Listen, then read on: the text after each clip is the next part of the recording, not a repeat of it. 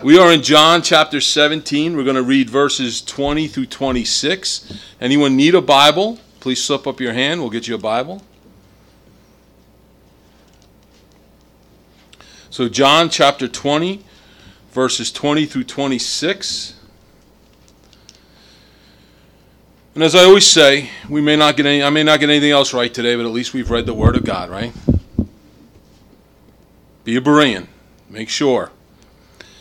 I do not pray for these alone, but also for those who will believe in me through their word, that they may all be one, as you, Father, are in me and I in you, that they also may be one in us, that the world may believe that you sent me.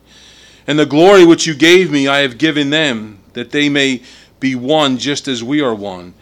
I in them and you in me, that they may be made perfect in one, that the world may know that you have sent me, and I have loved them as you have loved me. Father, I desire that they also, whom you gave me, may be with me where I am, that they may behold my glory which you have given me. For you loved me before the foundation of the world. O righteous Father, the world has not known you, but I have known you, and these have known that you sent me. And I have declared to them your name, and will declare it, that the love which you loved me may be in them and I in them. So Lord, we just lift up this word to you now. And Lord, I pray that as we talk about unity here this morning, Lord, that we would leave here unified in that one simple message that is repeated throughout the gospel, Lord, throughout the Bible, that you came to save sinful man from his sin. That you came to redeem us, Lord, this lost and dying world. Lord, let that message resonate in us and through us, that we may be unified in that one purpose, Lord. So go before us now. We ask it in your name. Amen. Now you can be seated. There's still that Catholic left in me, the Catholic calisthenics. Sit, kneel, prayer, stand. So we're finishing up today. I'm kind of sorry we are, because I've learned a lot in this prayer. It's hard to believe that 26 verses, there's so much meat in there. And the Lord's really blessed us to be able to unpack this as we've gone along. So we're finishing up this series now, and we're looking at the tools that Jesus has given us, that Jesus has prayed for us to receive through this prayer, tools that help us to overcome a world that keeps trying to pull us back in. And so far we've looked at 11 ways that will help us overcome this world. First, we looked at prayer, right? Overcomers are people of prayer. Next was glorifying. Not ourselves, but lifting God up to this lost and dying world. And then thirdly, we looked at obedience. Overcomers are doers of the word, not just hearers only. Manifesting was number 4. Overcomers are in the world proclaiming the word, the living word, to this world. Did I say world? It's the word. Overcomers are people of the word, right? Sixthly is security. We have overcome this finite world because we have eternal security, where we have the confidence of where we're going when we leave this earth. Seventh was joy. We have the joy of Jesus in us in the midst of sorrow. Overcomers are filled with the joy of the Lord. 8, different. We're different. Overcomers are different than the rest of the world.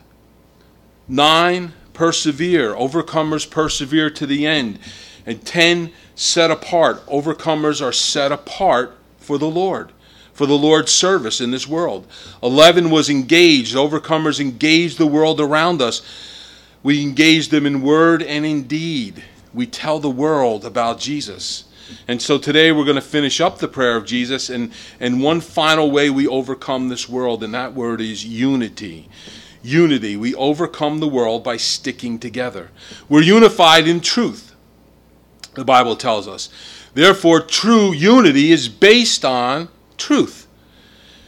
The truth we discovered last week comes in a 3-volume set. The Bible, which is the truth of God's word. The Son, who is the way, the truth, and the life, and the Spirit, who is the Spirit of truth. So these are the truths that unify us, that makes us one with Him and one with each other. And as we're going to discover, that unity is going to be the glue that holds all of these other tools that we've been looking at together. Unity is what's enabling us to reach out to the people of the world, because as Jesus said, I do not take them out of the world. So he's left us behind here, and he's left us behind for a reason, which we're going to discover this morning, hopefully. But we've been left behind, not to be part of the world, but we have a very specific purpose. He has a very specific plan for each of us. And so it's unity that helps us, enables us to reach the world around us. And I believe that when we see the people of this world as captives in a world system that's leading them straight into hell, like a raft caught in a rapids going straight over the falls, right? I mean, that's how quickly this world is moving toward hell. I think if we start to see it that way, that they're just captives in a world system that we were held captive by at one point but have come out of, when we see them that way, it's going to place a greater priority on us to tell them the truth. It's going to place a greater burden on us, a greater desire to want to share the gospel message. So Jesus is finishing up his prayer in these last few verses, and I pray that you've learned as much from this prayer as I have.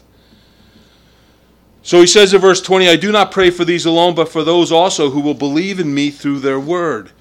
So Jesus has stopped somewhere between the Temple Mount and the Garden of Gethsemane, and he's lifted his eyes towards heaven and he's praying. This is a powerful prayer. I don't think you'll ever read this prayer the same way again, will you? A prayer that he prays not only for the disciples that are around him as he's praying, but for you and I. For centuries, for the disciples that would come to know him centuries later. But every disciple that will come to know him throughout the ages have come to know him through the witness of these disciples. They've told people, and they've told people, and they've told people, and here we are today. It's amazing how the message has grown and spread. And so he reveals how we all came to know him through the words of the disciples standing around him. The word that Jesus uses for word is logos. Logos means teaching. It's the commandments. It's the apostles' doctrine. Jesus had given them a commandment before he left. Before he ascends into heaven, what did Jesus say to them? He tells them to teach them to observe all things that I've commanded you, Matthew 28:20. So Jesus commanded them before he left this world to teach others what he has taught them. And that begins by proclaiming the good news, the death, the resurrection, and ascension into heaven of Jesus Christ. It all begins with that. Without that gospel message, without people coming to Christ, without other followers of Christ, none of the other teachings matter, do they? It all focuses, it all pivots on that one particular message, the gospel message. Once the gospel message has been preached, once people come to Christ and believe in Christ, are followers of Christ, then they could be taught all of what Jesus has taught them, all of what Jesus has taught us. Paul wrote, how then shall they call upon him whom they have not believed? How shall they believe in him of whom they have not heard? And how shall they hear without a preacher? And how shall they preach unless they are sent? As it is written, how beautiful are the feet of those who preach the gospel of peace, who bring glad tidings of good things. Romans 10:14 through 15. So 4 things to remember here. People come to be disciples of Jesus Christ through the words of other disciples. You got that? Second, people have been sent. Have you been sent? Not sure? Jesus made it pretty simple for all of us. He said, go. Go. Go teach others about Jesus. Go proclaim the gospel to them. Third, that cannot happen unless we what? Go. It's pretty simple. It's a pretty simple command. Unless we get up and go out and share the message, unless we get off the couch and go out and share the message, we can't share the message unless we leave our house. And sometimes that means getting out from behind our fears. It means getting out past our apprehensions and our lack of confidence. Fourth, how will they know unless we open our mouths? It's not enough to just go. we have to also proclaim. We have to proclaim the gospel message. And so Jesus is praying for us. He's praying for you and I. Over 2,000 years ago, Jesus was praying for this room full of people. And he has sent us out to tell others what we have been told, what we've experienced, what Jesus has done in our lives. We all have a story to share. Listen, we have no excuse. We cannot say we haven't been called because Jesus said, go. We don't have to have a church meeting to decide whether we should go out and share the gospel message or not. Jesus has already made that pretty clear for us. We can't say that we don't know what to say because Jesus said, tell them what I've taught you. We can't say that we haven't been sent to share the gospel message at work or at the gym or in the store, etc., because he said, go into all the nations, right? So unless the places that you go to are outside of our nation, then you've all been sent. We've all been sent. We have no excuse. We can't say, I'm afraid to share the gospel message, because Jesus said you will receive power when the Holy Spirit has come upon you, and shall be witnesses to me in Jerusalem and all Judea and Samaria and to the end of the earth. So we have the power. We have the power of the Holy Spirit living inside us. We have the power to overcome all of this, all that the enemy could throw in our way. And please don't miss the most important aspect of what Jesus is saying here. We get to do this. We get to share the gospel message. What an awesome, awesome responsibility that's being bestowed upon us. Us. He's entrusted us to share what's been shared with us. To witness to someone about who Jesus is and what Jesus has done. To be a witness to somebody about how Jesus saved us by the shedding of his blood.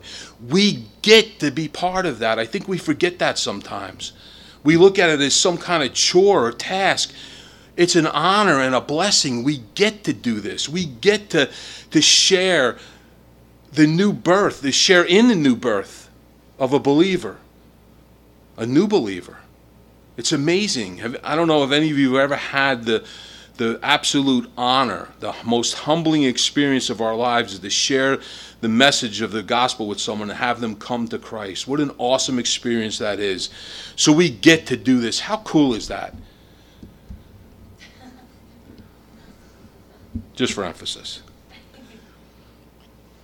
Please don't ever take that for granted. It is an honor and a privilege to be able to do that.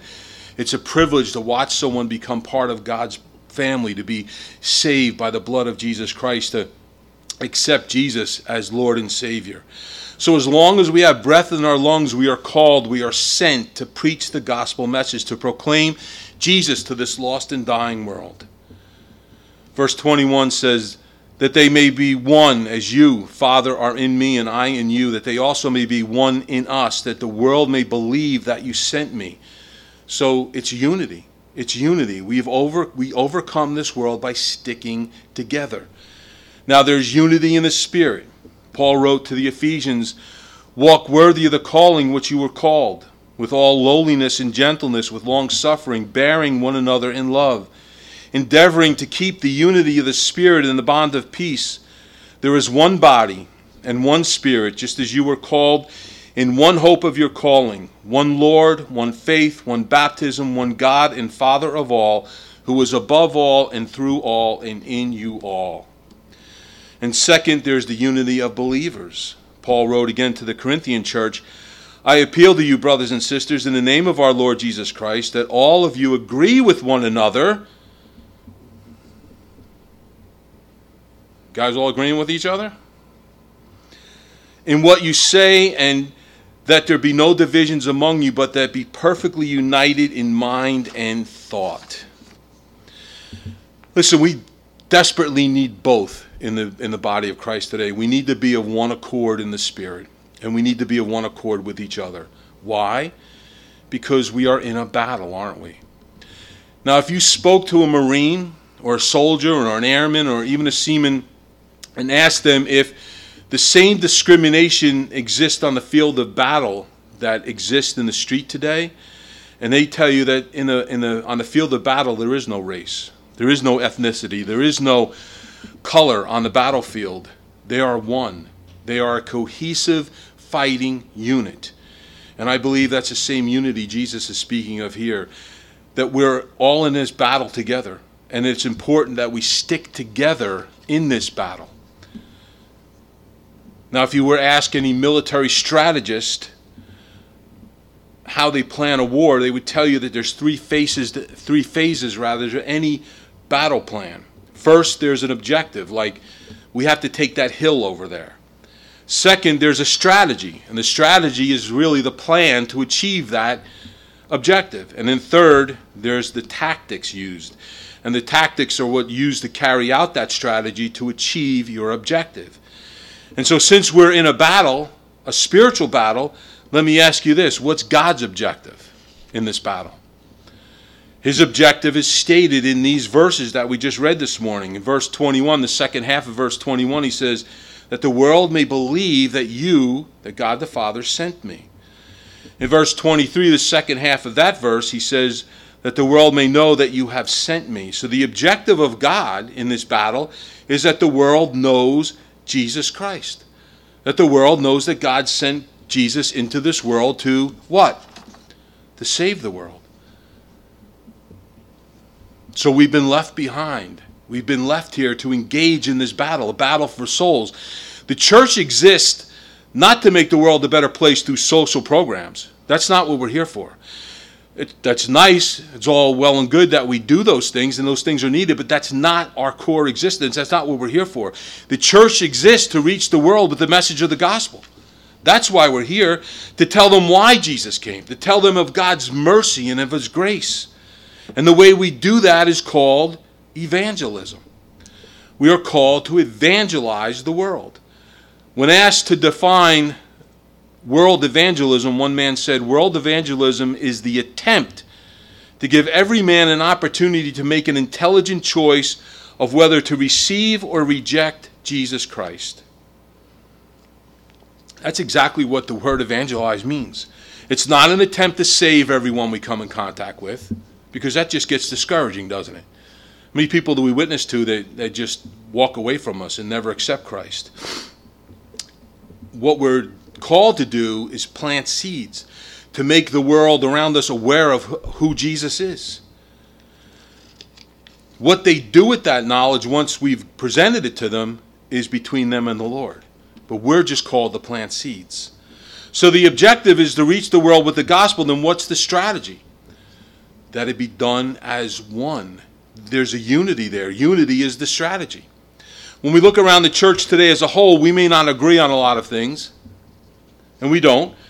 But if you look at most churches, I would say the majority of churches, they all have some sort of evangelism program within the church. Many of you have come out of other churches. Did you have an evangelism program there? Did you have ways of reaching the world? Most churches do. In that regard, we are of one accord. Listen, we're all different. Unity doesn't mean that we all dress the same, we all look the same, or we all believe the same things. It means that we're united in our belief of Jesus Christ, that he died for our sins, and that the only way for the world around us to get to heaven is through him. That's what unifies us.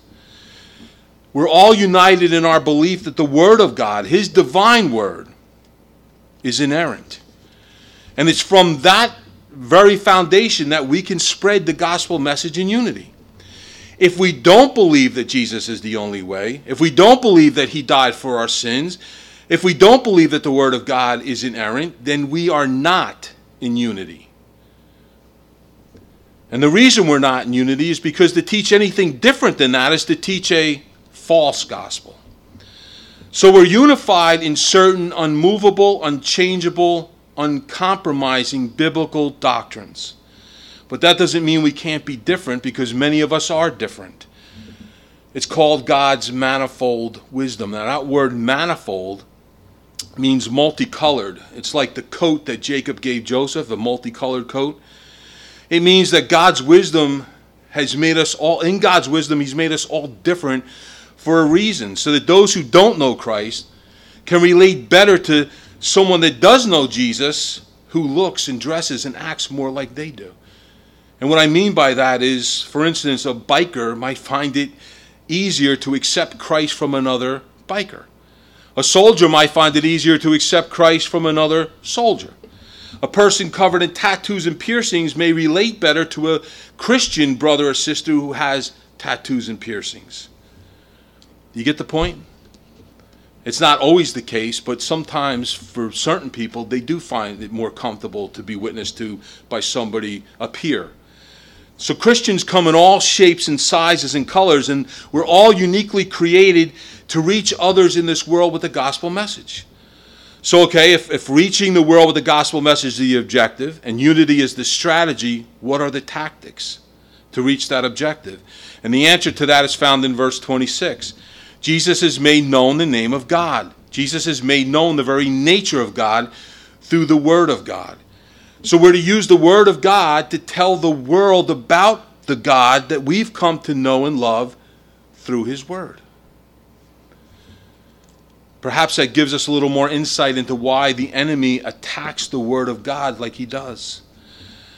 That's why the enemy goes out of his way to discredit the Word of God, because he knows the power of the Word to change people's lives and to free them from the bondage of the enemy.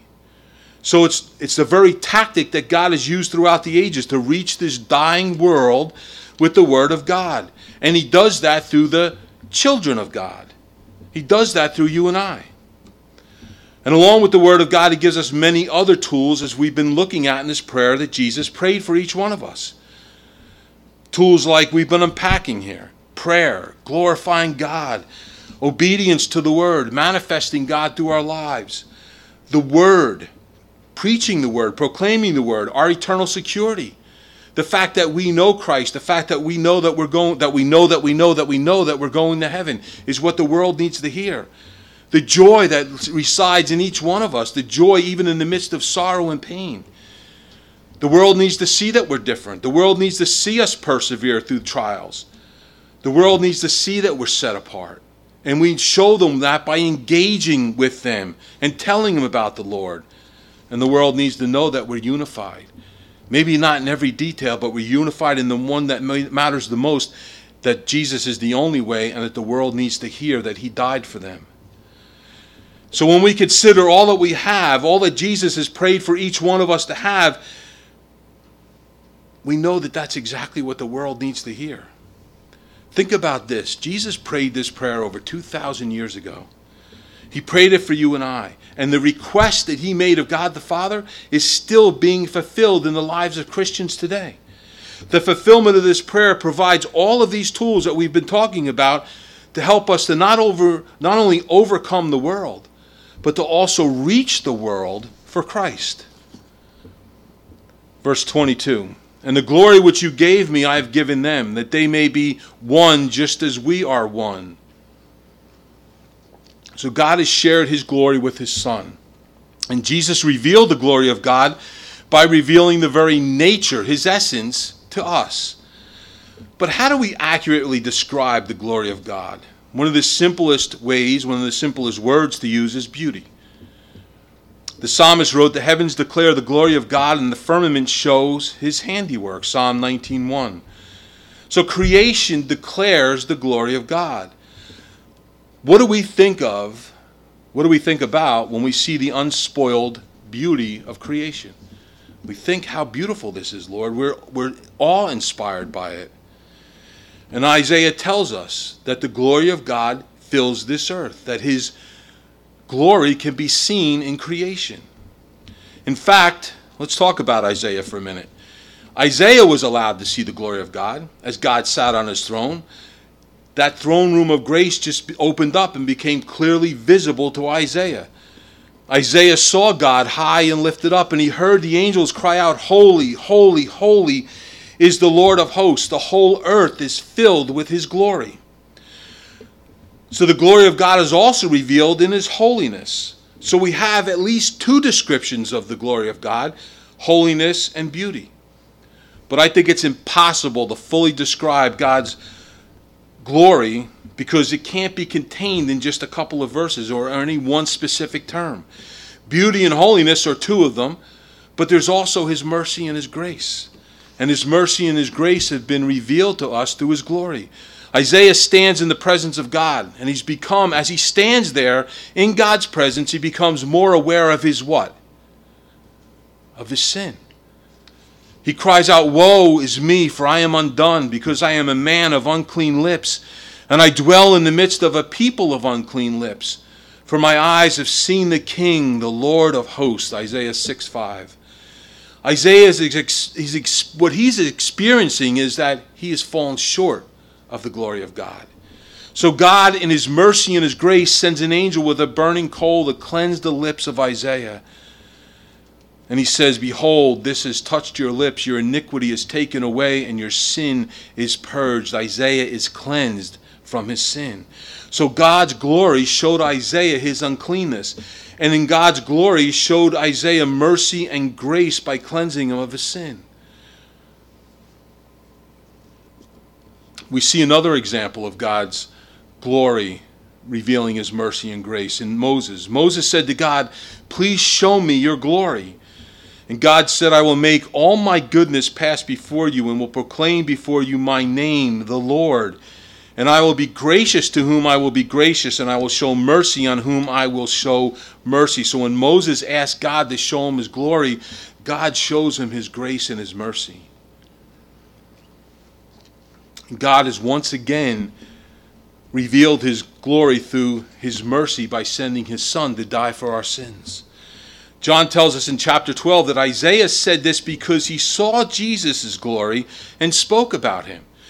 The glory of God that Isaiah witnessed was the glory of Jesus. Jesus is the very embodiment of God's mercy and grace. When we witness Jesus through the Word of God and through the testimony of the apostles, we see the glory of God. We see the grace and mercy of God in Jesus covered in flesh. Through the ages, people have cried out to God, Lord, show me your glory.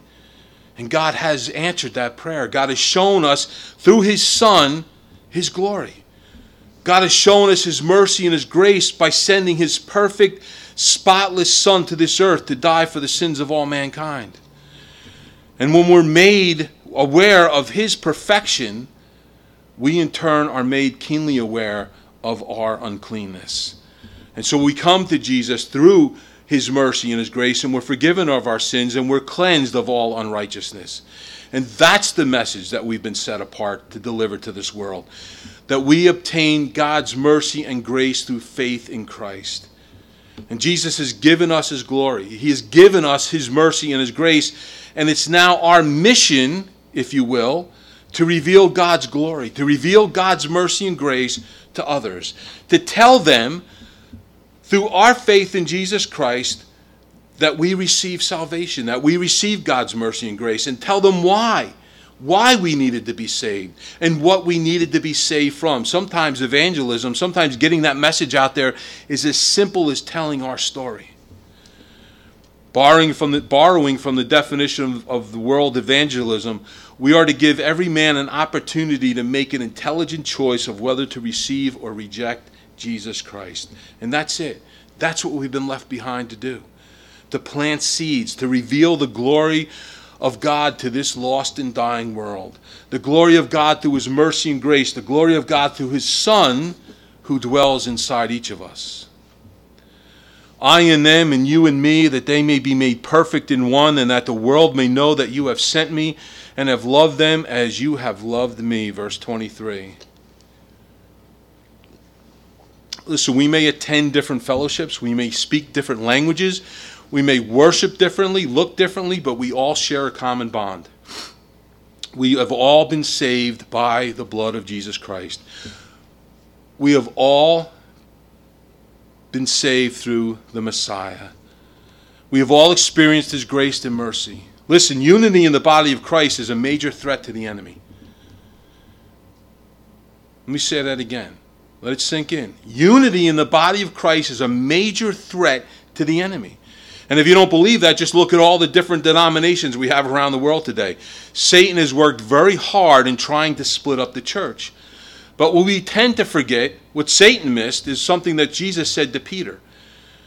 Peter, who had revealed that Jesus is the Messiah, that Jesus is the Son of the living God, that he is the Christ.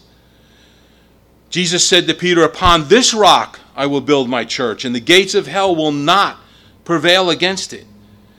It wasn't upon Jesus that Peter said, it wasn't upon Peter rather that Jesus said he would build his church. It was upon the revelation of Peter that he's the Messiah, that he's the Christ, that he is the Son of the living God. The church is built upon the foundation of Jesus Christ. He is the rock. If it had been built upon man, the gates of hell would have prevailed against it before it was ever established. Satan hasn't broken up the church. Satan hasn't divided the church, or else what Jesus said wouldn't be true. What Satan failed to grasp is it's not about our differences. It's about what unifies us.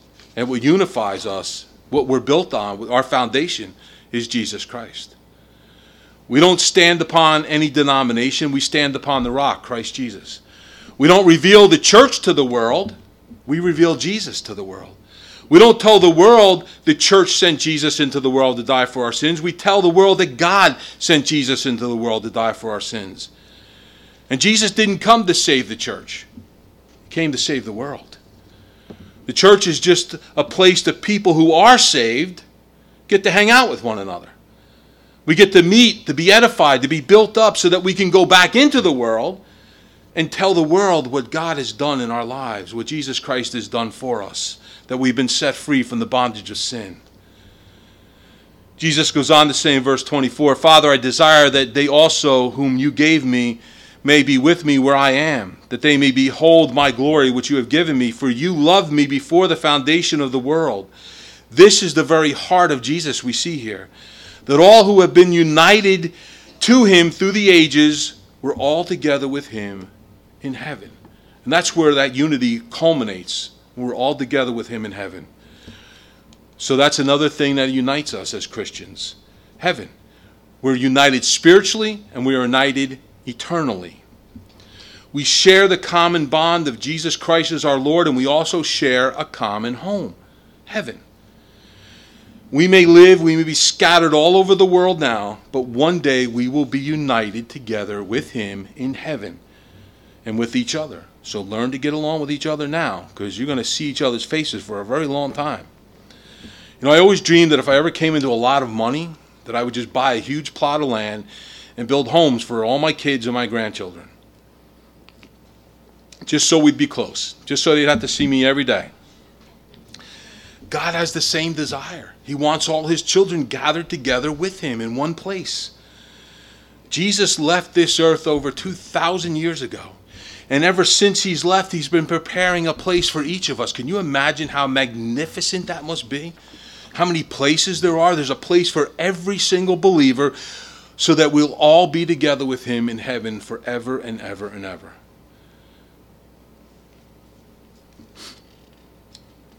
So in a sense, this prayer that Jesus is praying, that Jesus is already feeling home. He's already part of that. He's already out of this world in his mind. He's in heaven already with his Father. And in a sense, he's kind of praying for us to have that same feeling, that we're more heavenly minded than we are earthly minded, that we're more focused on heaven and the things of God than we are the things of this world. And so we get to experience a little bit of heaven here on this earth through the presence of God who dwells in us. Through his love, through his mercy, through his grace, we get to see a little bit of heaven here on this earth. Amen? O righteous Father, the world has not known you, but I have known you, and these have known that you sent me. And I have declared to them your name, and will declare it, that the love with which you loved me may be in them and I in them. God is righteous, which means innocent, faultless, guiltless. And that's the bar that has been set for us. And that's what Jesus means when he prays that we would be one as him and the Father are one. Jesus, the spotless, blameless, perfect Lamb of God, has set the standard. He has set the bar for all of those who want to go to heaven. Perfection. That's the bar. That's what's been set. And so we know from Scripture that none of us are perfect. The Bible tells us none are righteous, not one. And that's the biggest misconception that this world is under. That's one of the greatest lies the enemy has told this world. That man, through his own good works, can achieve righteousness and achieve a righteous standing before God. That message that we have for the world has to be a unified message, that there is none righteous, not one. That none can be made righteous through their own works. That there's only one who is truly righteous, only one who is perfect, only one who is spotless, only one who came into this world without sin, and that's Christ Jesus. And as the Bible has already established, and we already know, that the only way to enter heaven is to be like Jesus, righteous. So the message the world needs to hear is that Jesus is the only righteous one, that he died for the sins of the world so that all who come to faith in him, all who become his followers may obtain his righteousness, be covered by his righteousness. Yesterday, my son Brian and I took the boys to a place in New Jersey called Kids Village. You probably all got sick of seeing the pictures on Facebook. But I paid the price for us all to enter into this place. I'm not bragging. There's a point to that. On the way in, the girl marked each one of our hands with a number. And that number identified us as one group. And although I was the one who paid the price, the mark identified us all as one, as being together. Jesus paid the price for all of us to get into heaven. All followers of Jesus Christ have been marked by the righteousness of Jesus. His righteousness has been imparted to us. It makes us one with him, one with the Father, one with the Spirit. It links us all together as a group. Paul wrote to the Corinthians, "For he made him who knew no sin to be sin for us, that we might become the righteousness of God in him." 2 Corinthians 5:21. It is through the righteousness of Jesus Christ, and only through his righteousness, that we can enter heaven. He paid the price for us to do that. I love this statement made by one commentator. He said, on the cross, Jesus was treated as if he were a sinner, though he was perfectly holy and pure. And we are treated as if we're righteous, though we are defiled and depraved. On account of what the Lord Jesus has endured on our behalf, we are treated as if we had entirely fulfilled the law of God and have never become exposed to its penalty. We have received this precious gift of righteousness from the God of all mercy and grace. To him be the glory.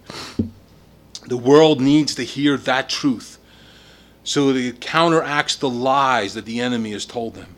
The world needs to hear that Jesus is the only way, that it is by his righteousness alone that we enter into heaven. But just know that even though we may present the truth to them, they may choose to continue to believe the lie. The world also needs to hear the name of God declared to them. The author of Hebrews wrote, who being the brightness of his glory and the expressed image of his person, Hebrews 1:3. Meaning that Jesus revealed and lived out the glory of God the Father by declaring the nature and character of God to his disciples. The brightness of the glory of God was seen in Jesus. On the Mount of Transfiguration, Peter, James, and John got to see Jesus in all of his radiant glory. Let me ask you guys this morning. What if others around us got to see us in our glorified state? What if they got to see Jesus shining through us? And what if we saw people not as the world sees them, not like the Pharisees saw them? Remember when Jesus ate with the sinners? The Pharisees said, how is it that he eats and drinks with tax collectors and sinners? And you can almost hear the disdain as you read those words in their voice. These people were treated and looked upon as lower class citizens, not worthy of God's love. And Jesus answered and said to them, those who are well have no need of a physician, but those who are sick. I did not come to call the righteous, but sinners to repentance. What if we saw them as God sees them? Sinners just like us, who need to repent of that sin, who need to turn to Christ, who need to be made righteous by the blood of Jesus Christ. What if we saw the people around us? What if we saw this world as just sheep in need of a shepherd, as sinners in need of a Savior? What if we saw them not only with the eyes of God, but with the heart of God? A heart that loved us before the foundation of the world. A heart that loved us enough that he sent his only begotten Son to die for our sin. What if? Do you know that we can? We can see them and love them as God sees and loves us, because we have him living inside of us. We have his eyes. We just need to focus them through the lens of God, not the lens of this world. We have his heart. We just need to filter that love through the cross. The cross is how God showed his amazing love for us. It's not what the world calls love. What the world calls love is, I love you because of what you can do for me. The love that God has for us says, there is nothing you must do. I have done it all for you on the cross. If we see people and love people as God saw and loved us, it would change our interactions with them forever. So we must always be asking God to search our hearts, to reveal any wickedness in us. Asking God to reveal, what do others see in me? How do others see you through me? What do they feel when they're around me? What do they hear when I speak?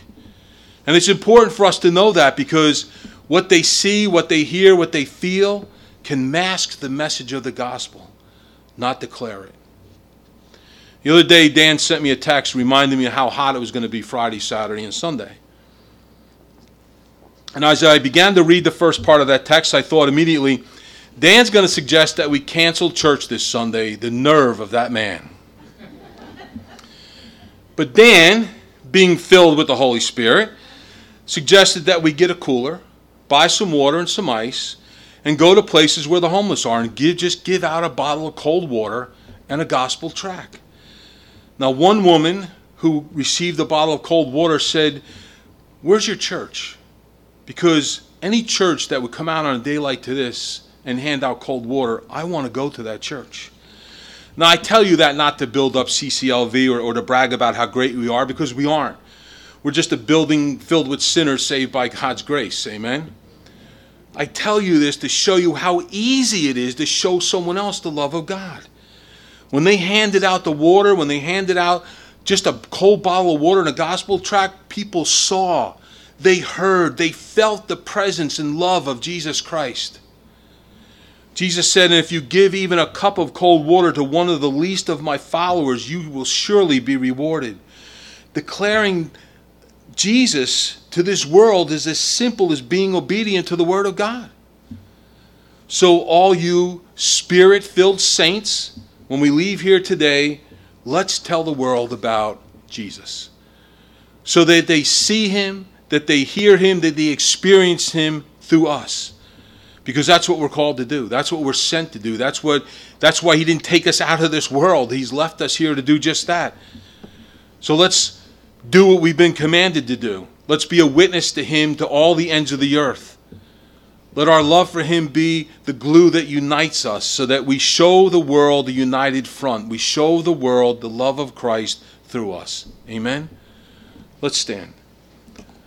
Lord, we just pray that the world would see you in us, Lord. And I know, Lord, that I fail at that almost daily, Lord.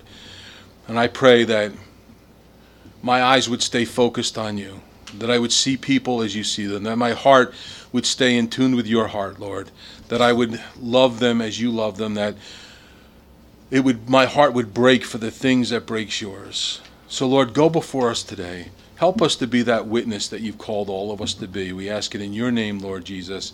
Amen. God bless you guys.